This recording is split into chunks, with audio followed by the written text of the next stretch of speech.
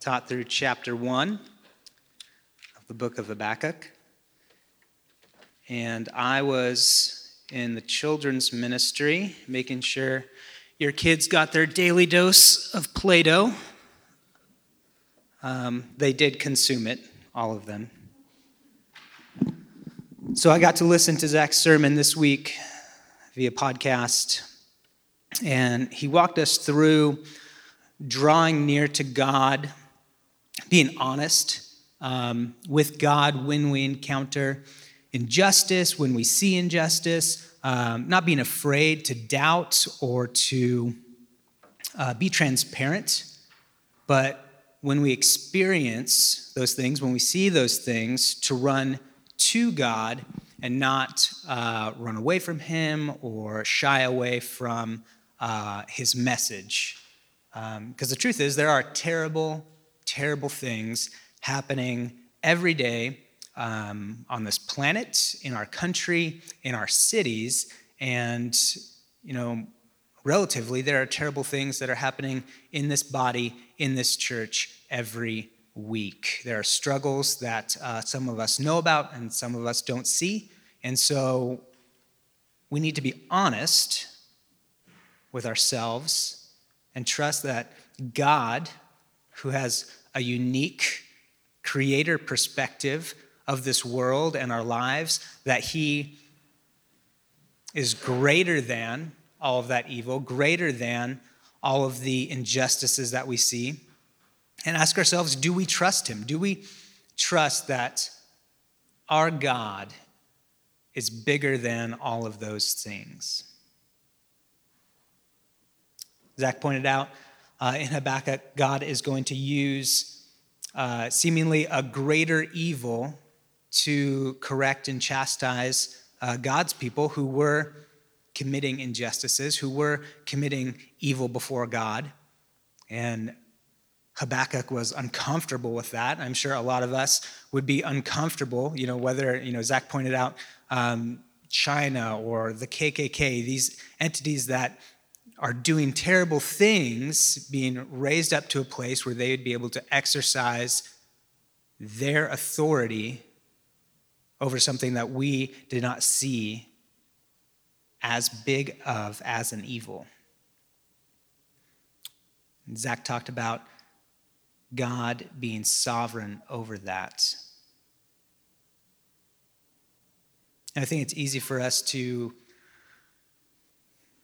look at evil, whether it be in our own lives or our family or our neighbor, and it's easy to excuse it when they're a friend of ours or they share the same views that we do, or they work for the same company we do. But the truth is, we need to call a spade a spade. We need to not be afraid of standing up for what is right, standing up for what is moral, standing up for what is good, and saying, no, this is wrong. But I think one of the challenges that we have, we live in this, I want to say, unique time in history where we have just opened the floodgates for information in our lives. We wake up every morning and we turn on our phones or our computers, and we have all of this information just flooding into our minds. And a lot of that is helpful, a lot of that is good, but there is in that flood misinformation, propaganda, lies that we just hear and we are affected by. I think we as people are built to respond to information quickly. So I'll confess to you guys, I have a VR at home, if you guys know what those are. It's a screen that you tape to your forehead, and it covers your eyes, and it projects, in my case, video games, and creates this virtual reality. And the graphics are not good. I should not believe the images that are in front of my eyes, but I'm in my base. If you guys want to come over and see me act like an idiot for 30 minutes, it's a treat. But I'm convinced that I'm standing on the edge of a cliff. I'm convinced that these robots are going to kill me. And, my heart rate increases and I physically sweat because I'm fending off these evil robots. And you take it off and you're in your basement. You experience something, this information that changed your perspective, and I responded to it. And, as I can say, oh, that's a video game, how many times does information come into my life that I'm not sure if it's real, but I respond to it? I'm not sure if it's true, I'm not sure if it's a lie, but I respond to it. So in our house, when we can, we like to use natural cleaners. And my wife has an app that you can scan any household product and it tells you how poisonous, how deadly it is for you. Don't have this in your house, you're going to die tomorrow. And some of that may be very true. You should not be drinking any of this stuff. But the app is sponsored by the people that sell the alternative. We all have some bias, we all have some bent, we all have some agenda with the information that we are giving or receiving. And so how are we, as Christians, living in a world where information's coming and going, how are we supposed to live? How are we supposed to respond? How are we supposed to respond to injustice when we see it in our lives? In this chapter, Bill read it somewhere in there. It's a long jaunt. But in verse 4, the tail end of it, says, "But the righteous one will live by his faith." And this verse in a weird book in the Old Testament is quoted 3 times in the New Testament. And if you have done any devotionals or Bible studies, or, this is sometimes the theme to youth camp, it's a very common, well-known verse. As Christians, we look to this verse knowing that it is not by our deeds, by our righteous acts that we find salvation. It's not how we live. We don't live trying to be as good as we can. We live by our faith. And the language is generous enough for us to translate this: the righteous one lives by his faithfulness. If you have faith, you will be faithful. If you have faith that, a chair is going to support your weight, you can sit in that chair. If you have faith that an airplane is going to get you to a destination, you are confident enough that you will get on that plane. And so if we have faith in God, the choices that we make will reflect that faith. But before we get started, I just want to take a moment and pray, because this is, as we walk through these woes, there are 5 woes that God gives to the prophet, and they're not curses that Habakkuk gives to the Babylonians. They're warnings, and they're warnings that are given as a resource to the people of God, that they can recite to their oppressors and say, this is fact. The evil that you're committing, the injustices that you're committing will be answered for, and God is going to come down on that. And so as we read through this, we can say, as people of God, we know that injustices will be taken care of, but before we came to God, these verses describe the lives that we lived. These verses describe our own lives when we give into our flesh, when we pursue our self-interest, when we allow ourselves to set God aside and run after the things that our natural self desires. So let's pray real quick. God, thank you for your word. God, we thank you for the Old Testament, which has books that can be super weird. But God, as we read through them and as we walk through them, we know that your truth still stands and that you have a message for us, that your word is living, that it is active, that it will speak to our hearts, that it will change our hearts, and that we as a people need that. So God, I pray that as we read through this morning, as we talk about these things, that we would be comforted, that we would be reassured that you do not overlook evil, that we'd be convicted, that we would know that we are susceptible to the temptations around us, that we would follow these things if we are weak, if we don't trust you.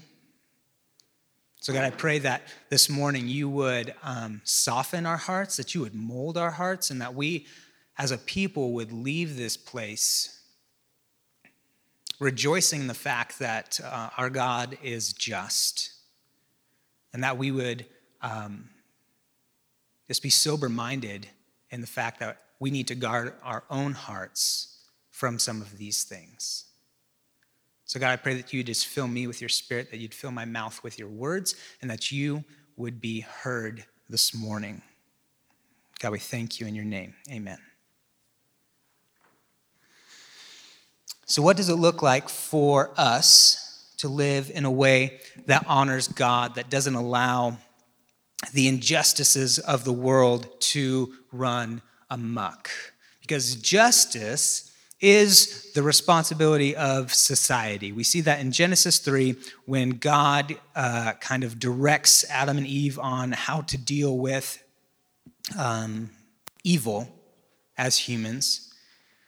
And we see in the Old Testament law that, evil is to be dealt with by the governing authorities. And sometimes it works out well. Sometimes that doesn't work out well. And so does that mean that we as followers of God overthrow every government that is unjust? Does it mean that we turn into some sort of vigilante and bring justice into our own hands? I don't think so. Because naturally, we want to build systems of morality.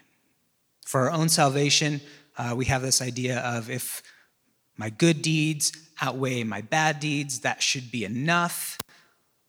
If I'm better than this person, that should be enough. If I vote this way, that should be enough. If I am off the grid and don't touch anybody and nobody touches me, that should be enough. But Paul quotes chapter 2, verse 4 to the Galatians. In chapter 3, he says, the just don't live by the law. The righteous, the just, live by faith. It's the understanding that our deeds do not determine the trajectory of our eternal life, but the one who gives eternal life should guide the trajectory of our deeds. So Habakkuk seeks God for a word, for help, and God gives him an answer.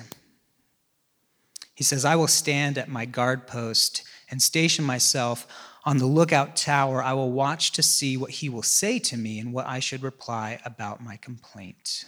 The Lord answered me, write down this vision, clearly inscribe it on tablets so one may easily read it. For the vision is yet, for the appointed time, it testifies about the end and will not lie. Though it delays, wait for it, since it will certainly come and it will not be late. So this idea of a watchman on a watchtower, a few of the prophets in the Old Testament use this picture, whether it be metaphorical or literal, this idea of waiting for an answer. I think all of us can point back at a time in our lives where we had to wait for an answer from the Lord. Jackson, there you are. Jackson and I have been talking in the past few weeks about direction and just where to go in life and praying about these things. And sometimes it feels like, God isn't giving us a clear, concrete direction. But I think God promises that he will guide us. It may not be the answer that we expect. It may not be the way that he answers us, may not be how we expected it to be. But I think if we wait, God promises that he will answer. Habakkuk doesn't say how long he waited, but God did answer him. I think we can all look back in our lives at times where God, in his perfect timing, answered a prayer. Maybe we thought it was late, but looking back at our lives, we say, oh, that was right on time. George Mueller, who ran an orphanage over in the UK way back when, has these stories about, his orphanage had 0 food and 50 orphans, and they would pray for dinner to be there that night. And they would sit down at 4:59 or whatever it was and pray and thank God for the food that he would provide. And at 5 o'clock, there'd be a knock on the orphanage door, somebody dropping off all this food for the orphans. I think we need to live in such a way where we expect God to answer. I think that's my problem. So I know that I'm supposed to pray. I know I'm supposed to ask God for these things. But I don't pray expecting God to answer like he does. I think it's more of an obligation of I read scripture, this is what I'm supposed to do, so I'm going to do it. But pray for me that my faith would be bolstered, where I would pray in expectation for God to answer in his perfect timing. God says, make this message clearly seen so that one can easily read it. When God answers, he doesn't muddy the waters. I think that for a lot of us, there's so much mystery in God that we pray, and when we look for him to answer, Jess can tell you, I fall for this sometimes. When you're, I'll just use the example because it's embarrassing, but it makes the point. So Jess and I were praying for kids. We have kids now. This is before them. Our prayers have changed since they arrived. But before, we tried to have kids, wasn't happening, and for years. And the doctors were like, nothing's wrong, keep trying, keep trying. And that was frustrating. So I'd go for runs, and I'd be praying on my runs, and I'd finish a run one day, and I was coming back up to the house, and there's a room on the front of our house that we knew that was going to be the nursery, and there was, I kid you not, a dove right above that room. And I was like, oh my gosh, God's answering.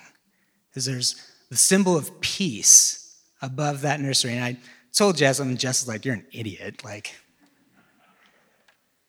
Doves are all over the place by our house. And God didn't say, I'm going to send a dove. It wasn't this promise. It was me looking for some weird abstract answer. And we have twin boys now, and there's no peace in that room at all. So it's not about the dove. Point being, when God speaks, he speaks clearly. Habakkuk hears God's answer and obeys and writes down this message to relay to the people of God. These 5 warnings to the Babylonians promises that God is going to deliver justice, promises for the people of God that they can be reassured that their suffering isn't for nothing. Their suffering will have its purpose and it will come to an end. And after that, those that have oppressed them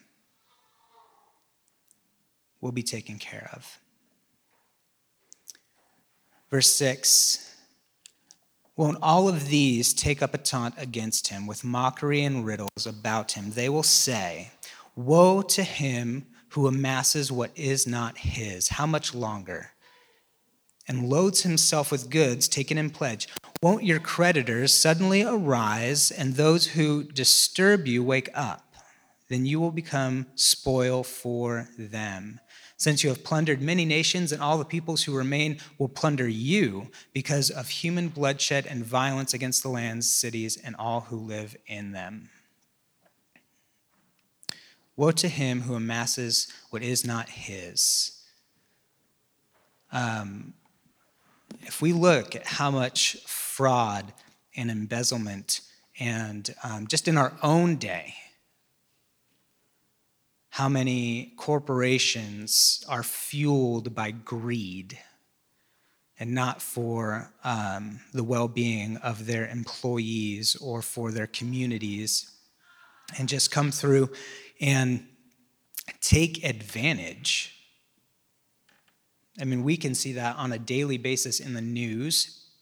Who knows how much isn't reported that we don't see?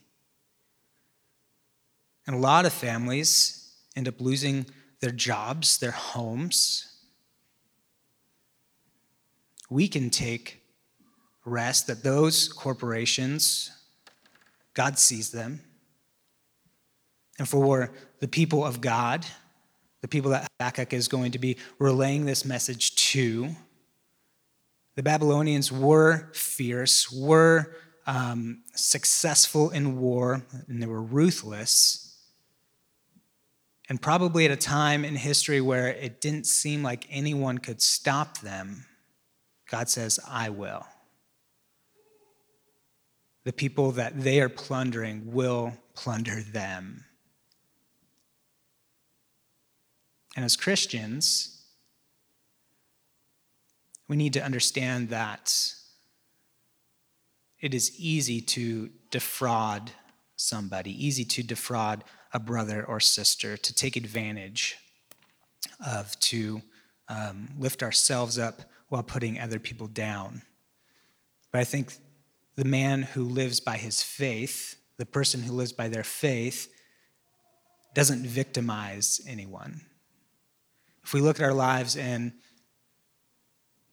just look at the aftermath of a situation, assess, did we take advantage? Did we put anybody down to elevate ourselves, to put ourselves in a better position, whether it be at our job or at school or even in our church, our spiritual community?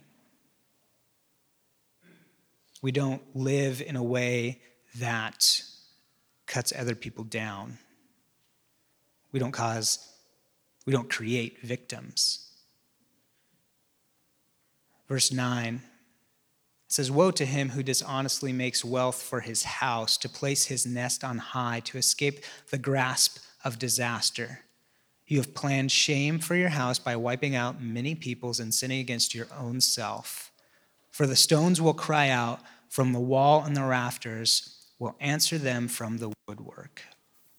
We have this weird, and it might be globally, but I think we see it a lot in our lives in America. We have this weird fascination with crime families, like The Godfather and its slew of movies. What's the newest one from Netflix? The Irishman. Where you have these criminals that have this weird moral, like family is it. You do anything for family because we love our family. And you see these people take care of their own, it's always the cousin. We always take care of our cousin, cousin Vinny or cousin whoever. But they, in the same breath, in the same scene, murder however many people. And I think it just, as we watch that, and it might make good cinema according to whoever, but it reveals the truth that we as humans are capable of doing objectively good and objectively evil in the same act, wanting to protect our family, wanting to take care of our own in the most violent and evil way.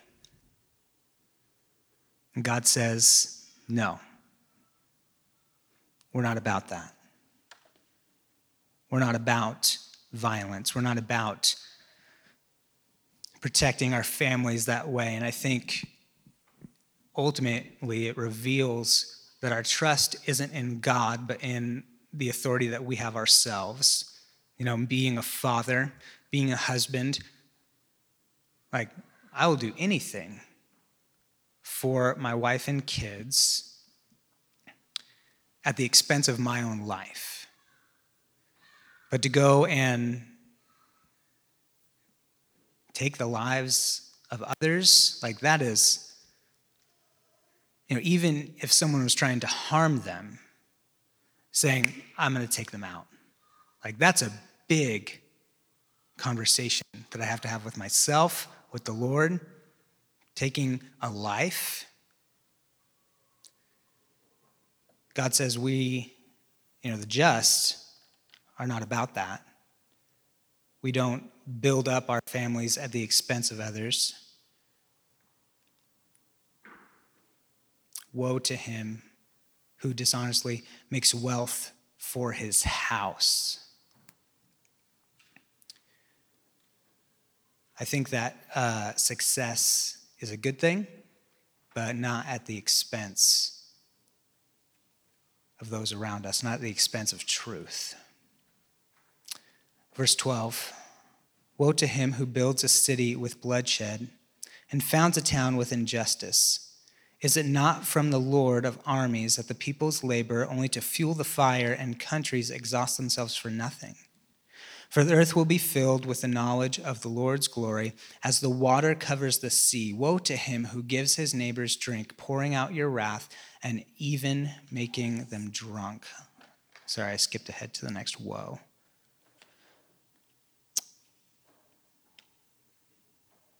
In Genesis chapter 2, we see man and woman being placed in a garden and given jobs. Chapter 3, the fall. And they're still given responsibilities, but because of sin, there comes consequences. But it's still multiplying, it's still cultivating, it's still taken care of. And so that's at the beginning of the Bible. Humanity starts out in a garden, and at the end of the Bible, humanity is in a garden city with their Creator.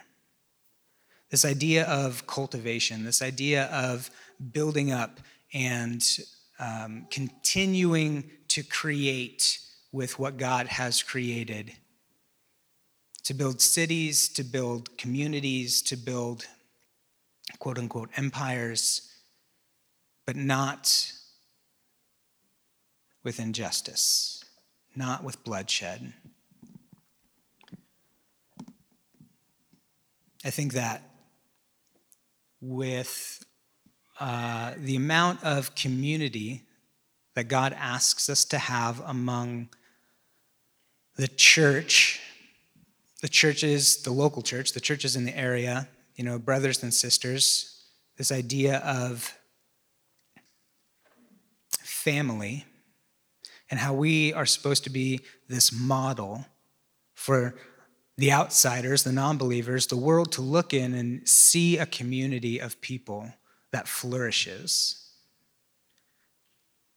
A town that has many churches should be a town that is flourishing, but not because they're cunning, not because its people are successful, not because its people know how to move money around, but because they are people that have faith. Because they are people that cultivate and not cut down, that are fruitful, that multiply in a way that is just, that is honorable, that is kind. Verse 15 says, "Woe to him who gives his neighbors drink, pouring out your wrath, and even making them drunk in order to look at their nakedness. You will be filled with disgrace instead of glory. You also drink and expose your uncircumcision. The cup in the Lord's right hand will come around to you, and utter disgrace will cover your glory. For your violence against Lebanon will overwhelm you. The destruction of animals will terrify you because of your human bloodshed and violence against lands and cities and all who live in them." So the Babylonians came through, and it mentions Lebanon specifically, and they totally cleared out the trees of Lebanon. And God calls them out for that. Not only do you sin and are violent against your human brothers and sisters, but also against the creation, plants and animals. I think that, we live in a world that can definitely idolize creation. Paul mentions that in Romans 1, worshiping created things rather than the Creator. However, in Genesis, we see that we are mandated to be responsible for creation, and we have, I think, forgot about that in a lot of ways. To be responsible for the environment around us is super important. And that as we see God call out ancient peoples for their sin against creation, what are we doing to make sure that we are being responsible with the creation around us? Maybe for us, as we pray about it, maybe that's just recycling. But as we see on greater levels, there are corporations. I just saw something of some textile plant in Asia somewhere, maybe it was India, just pumping all of their waste into the local river. And the river just looked like motor oil. We are not afraid to harm the world around us if it benefits us. And God says, no. The just shall live by faith. And when we consider these things, when we're presented with a choice of, is this right or is this wrong, the faithful person says, what would God have us do? What would God have me do? This last woe in verse 19, woe to him who says to wood, wake up, or to mute stone, come alive. Can it teach? Look, it may be plated with gold and silver, yet there is no breath in it at all. But the Lord in his holy temple is in his holy temple. Let the whole earth be silent in his presence. This last woe is aimed at idolatry. I think in America, idols can be seemingly less tangible, but they're still running the world. Putting our faith or trust in anything besides God that raises those things to the status of an idol. Our security, our stability. So many times we find those things in our bank accounts or our portfolios or our jobs, our educations, the calling that we have in our lives.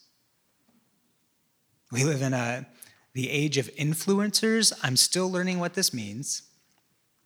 But we scroll through Instagram or Pinterest, if that's you, Facebook, and we're just hammered with inspirational quotes and people telling us to live our best lives now because they do and their lives are fantastic. And we just drown ourselves in this idea that we can add value to our lives from the world around us. We can add value to our lives from being like this other person or making choices to follow our own dreams, follow our own aspirations. If you have an iPhone, maybe Android does this. I'm not a sinner, so I don't have an Android. But at the end of the week, it gives you your screen time report of how much time you spent on your phone. And I'm trying to find a way to turn this off because it's terrible. And it's just too revealing of like, oh, you did this and you did this. And so I'm self-employed and I do a lot of my work on my phone. And so I try to write that off as an excuse, but it's still terrible. And then I was thinking, what if there was the same type of app, but it showed you how much time you spent in prayer that week? And then you had those like contrasted with each other. It'd be super embarrassing, with the amount of time that I go looking for ideas or inspiration or motivation. To be honest, I don't look for any of those things in prayer. But I think, as Jesus says, ask and it shall be given to you. Knock and it will be open to you. Seek and you will find. I think those things should be found in prayer. And as I said before, these woes are not curses for the Babylonians. They're warnings against injustice, against a people that is puffed up and arrogant and proud. As just people, as people of God, we should not shy away from injustice, but speak out against it. But if it is out of our hands, Jesus says, do not overcome evil with evil, but remember that vengeance is mine, says the Lord. These woes demonstrate the lives of those who live in their pride. And they may live modestly or extravagantly. They may be successful or struggling, but ultimately, their end is all the same. They're going to be brought to justice, and everyone will see it. But the life of the righteous person is lived in faithfulness. When we face injustice, we consider God, we trust in God, and we honor God. And we reach for the opportunity to do justice. Like Job in the Old Testament, we don't allow our circumstances to change our perspective. Like Joseph, we tell those that have wronged us, what you meant for evil, God meant for good.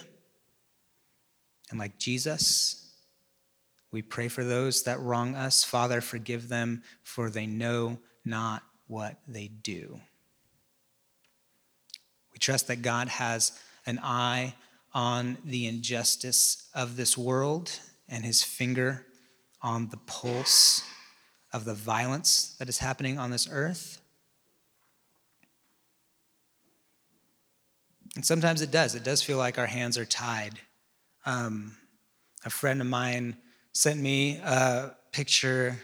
She joined a protest in the city that she's living in and expressed how much she enjoyed being a part of something.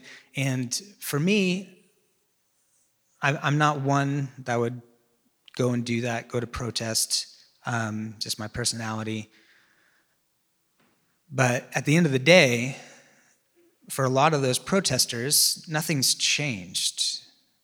Maybe their hands still feel like they're tied. But God assures us that his hands are never tied and that nothing escapes them. So we are to live lives that aren't serving ourselves, but serve others. Not to be vigilantes and take justice into our own hands, but to speak of the justice that is coming from God.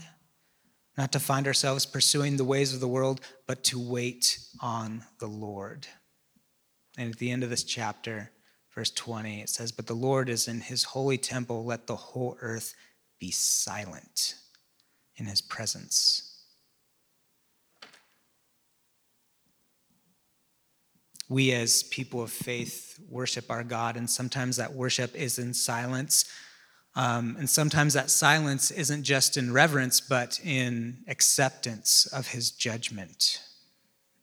We're so tempted to build out our own systems, which ultimately will fail us. Sometimes it's best to sit in the awkward silence sometimes and just accept who God is and who we are. And the lamenting in this chapter, this book is kind of an interesting book as it's not really a happy one. The lamenting is a resource for God's people to cite to those that oppress them, giving the oppressors a warning, but the oppressed hope. As we look around today, there are daily children being aborted, families that are being separated, whether that be in our social system or our immigration system, whether that be orphans. There are countries that are still ravaged by war, families who are taken advantage of by their employers, countries who oppress and suppress their people. And for all of those victims, there's always hope, because God is just. He doesn't let any of that escape. And for us that are not out there, but in here, remind ourselves that before Christ, this was us. Before Christ, we were looking to defraud. We were looking to cut other people down. We were looking to live lives of pride and arrogance. Moses prophesied to his people in Deuteronomy, "When you eat and are satisfied, when you build fine houses and settle down, and all of you have multiplied, then your heart will become proud, and you will forget the Lord your God who brought you out of the land of slavery. Remember the Lord your God, for it is he that gives you the ability to produce wealth." To be honest with you guys, lately I've lost sight of the fact that I have nothing without Jesus, that I am nothing without Jesus. And the truth is, with my family, my job, my life, I can trace the thread of God's grace through it all and see how he sewed it all together. And then I open my phone or hear on the radio that I am amazing and that nothing can stop me and that I should love my body, which is built from peanut butter crunch, and just reminded that the world wants me to feel like a winner by myself, that everything I need is in here, which is drastically not true. And to remind myself, I found this quote this week, some words from Martin Luther way back when. He says, "I believe God has created me and all that exists. He has given me and still preserves my body and soul with all of their powers. He provides me with food and clothing, home and family, daily work, and all that I need from day to day. God also protects me in time of danger and guards me from every evil.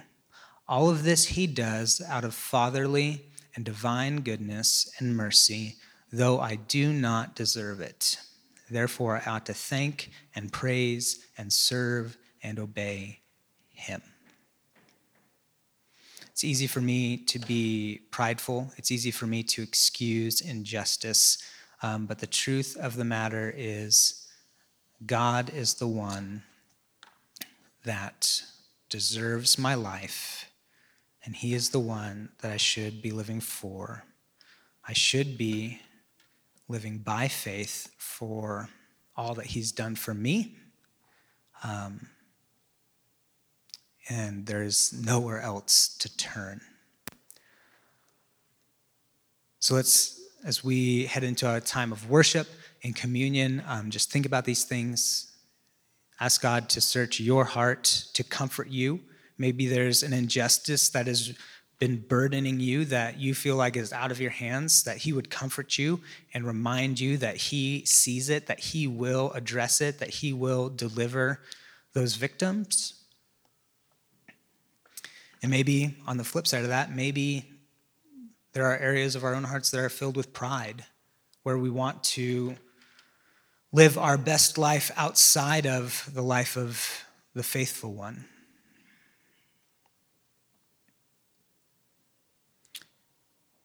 God, I pray that you would join us here in this time of worship, that you would hear and receive our worship.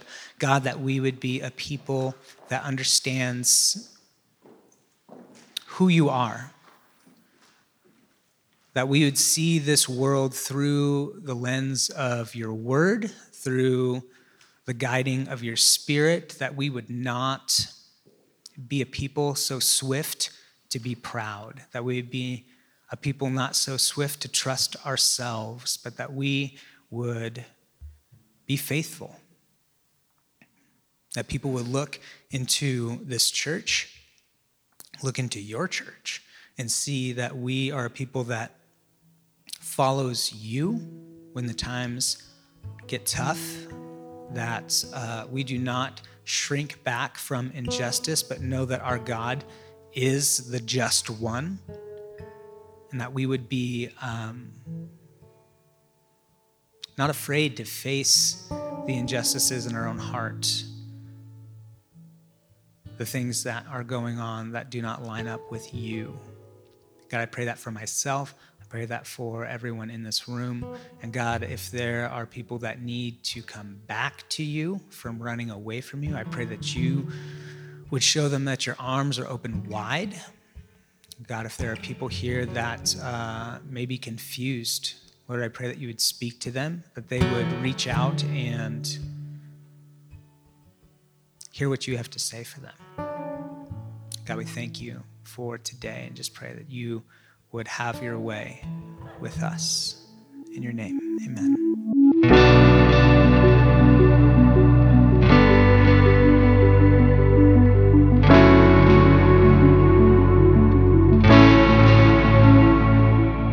You've been listening to the Revelation Church Coeur d'Alene podcast. Learn more about Revelation Church at revelationcda.com.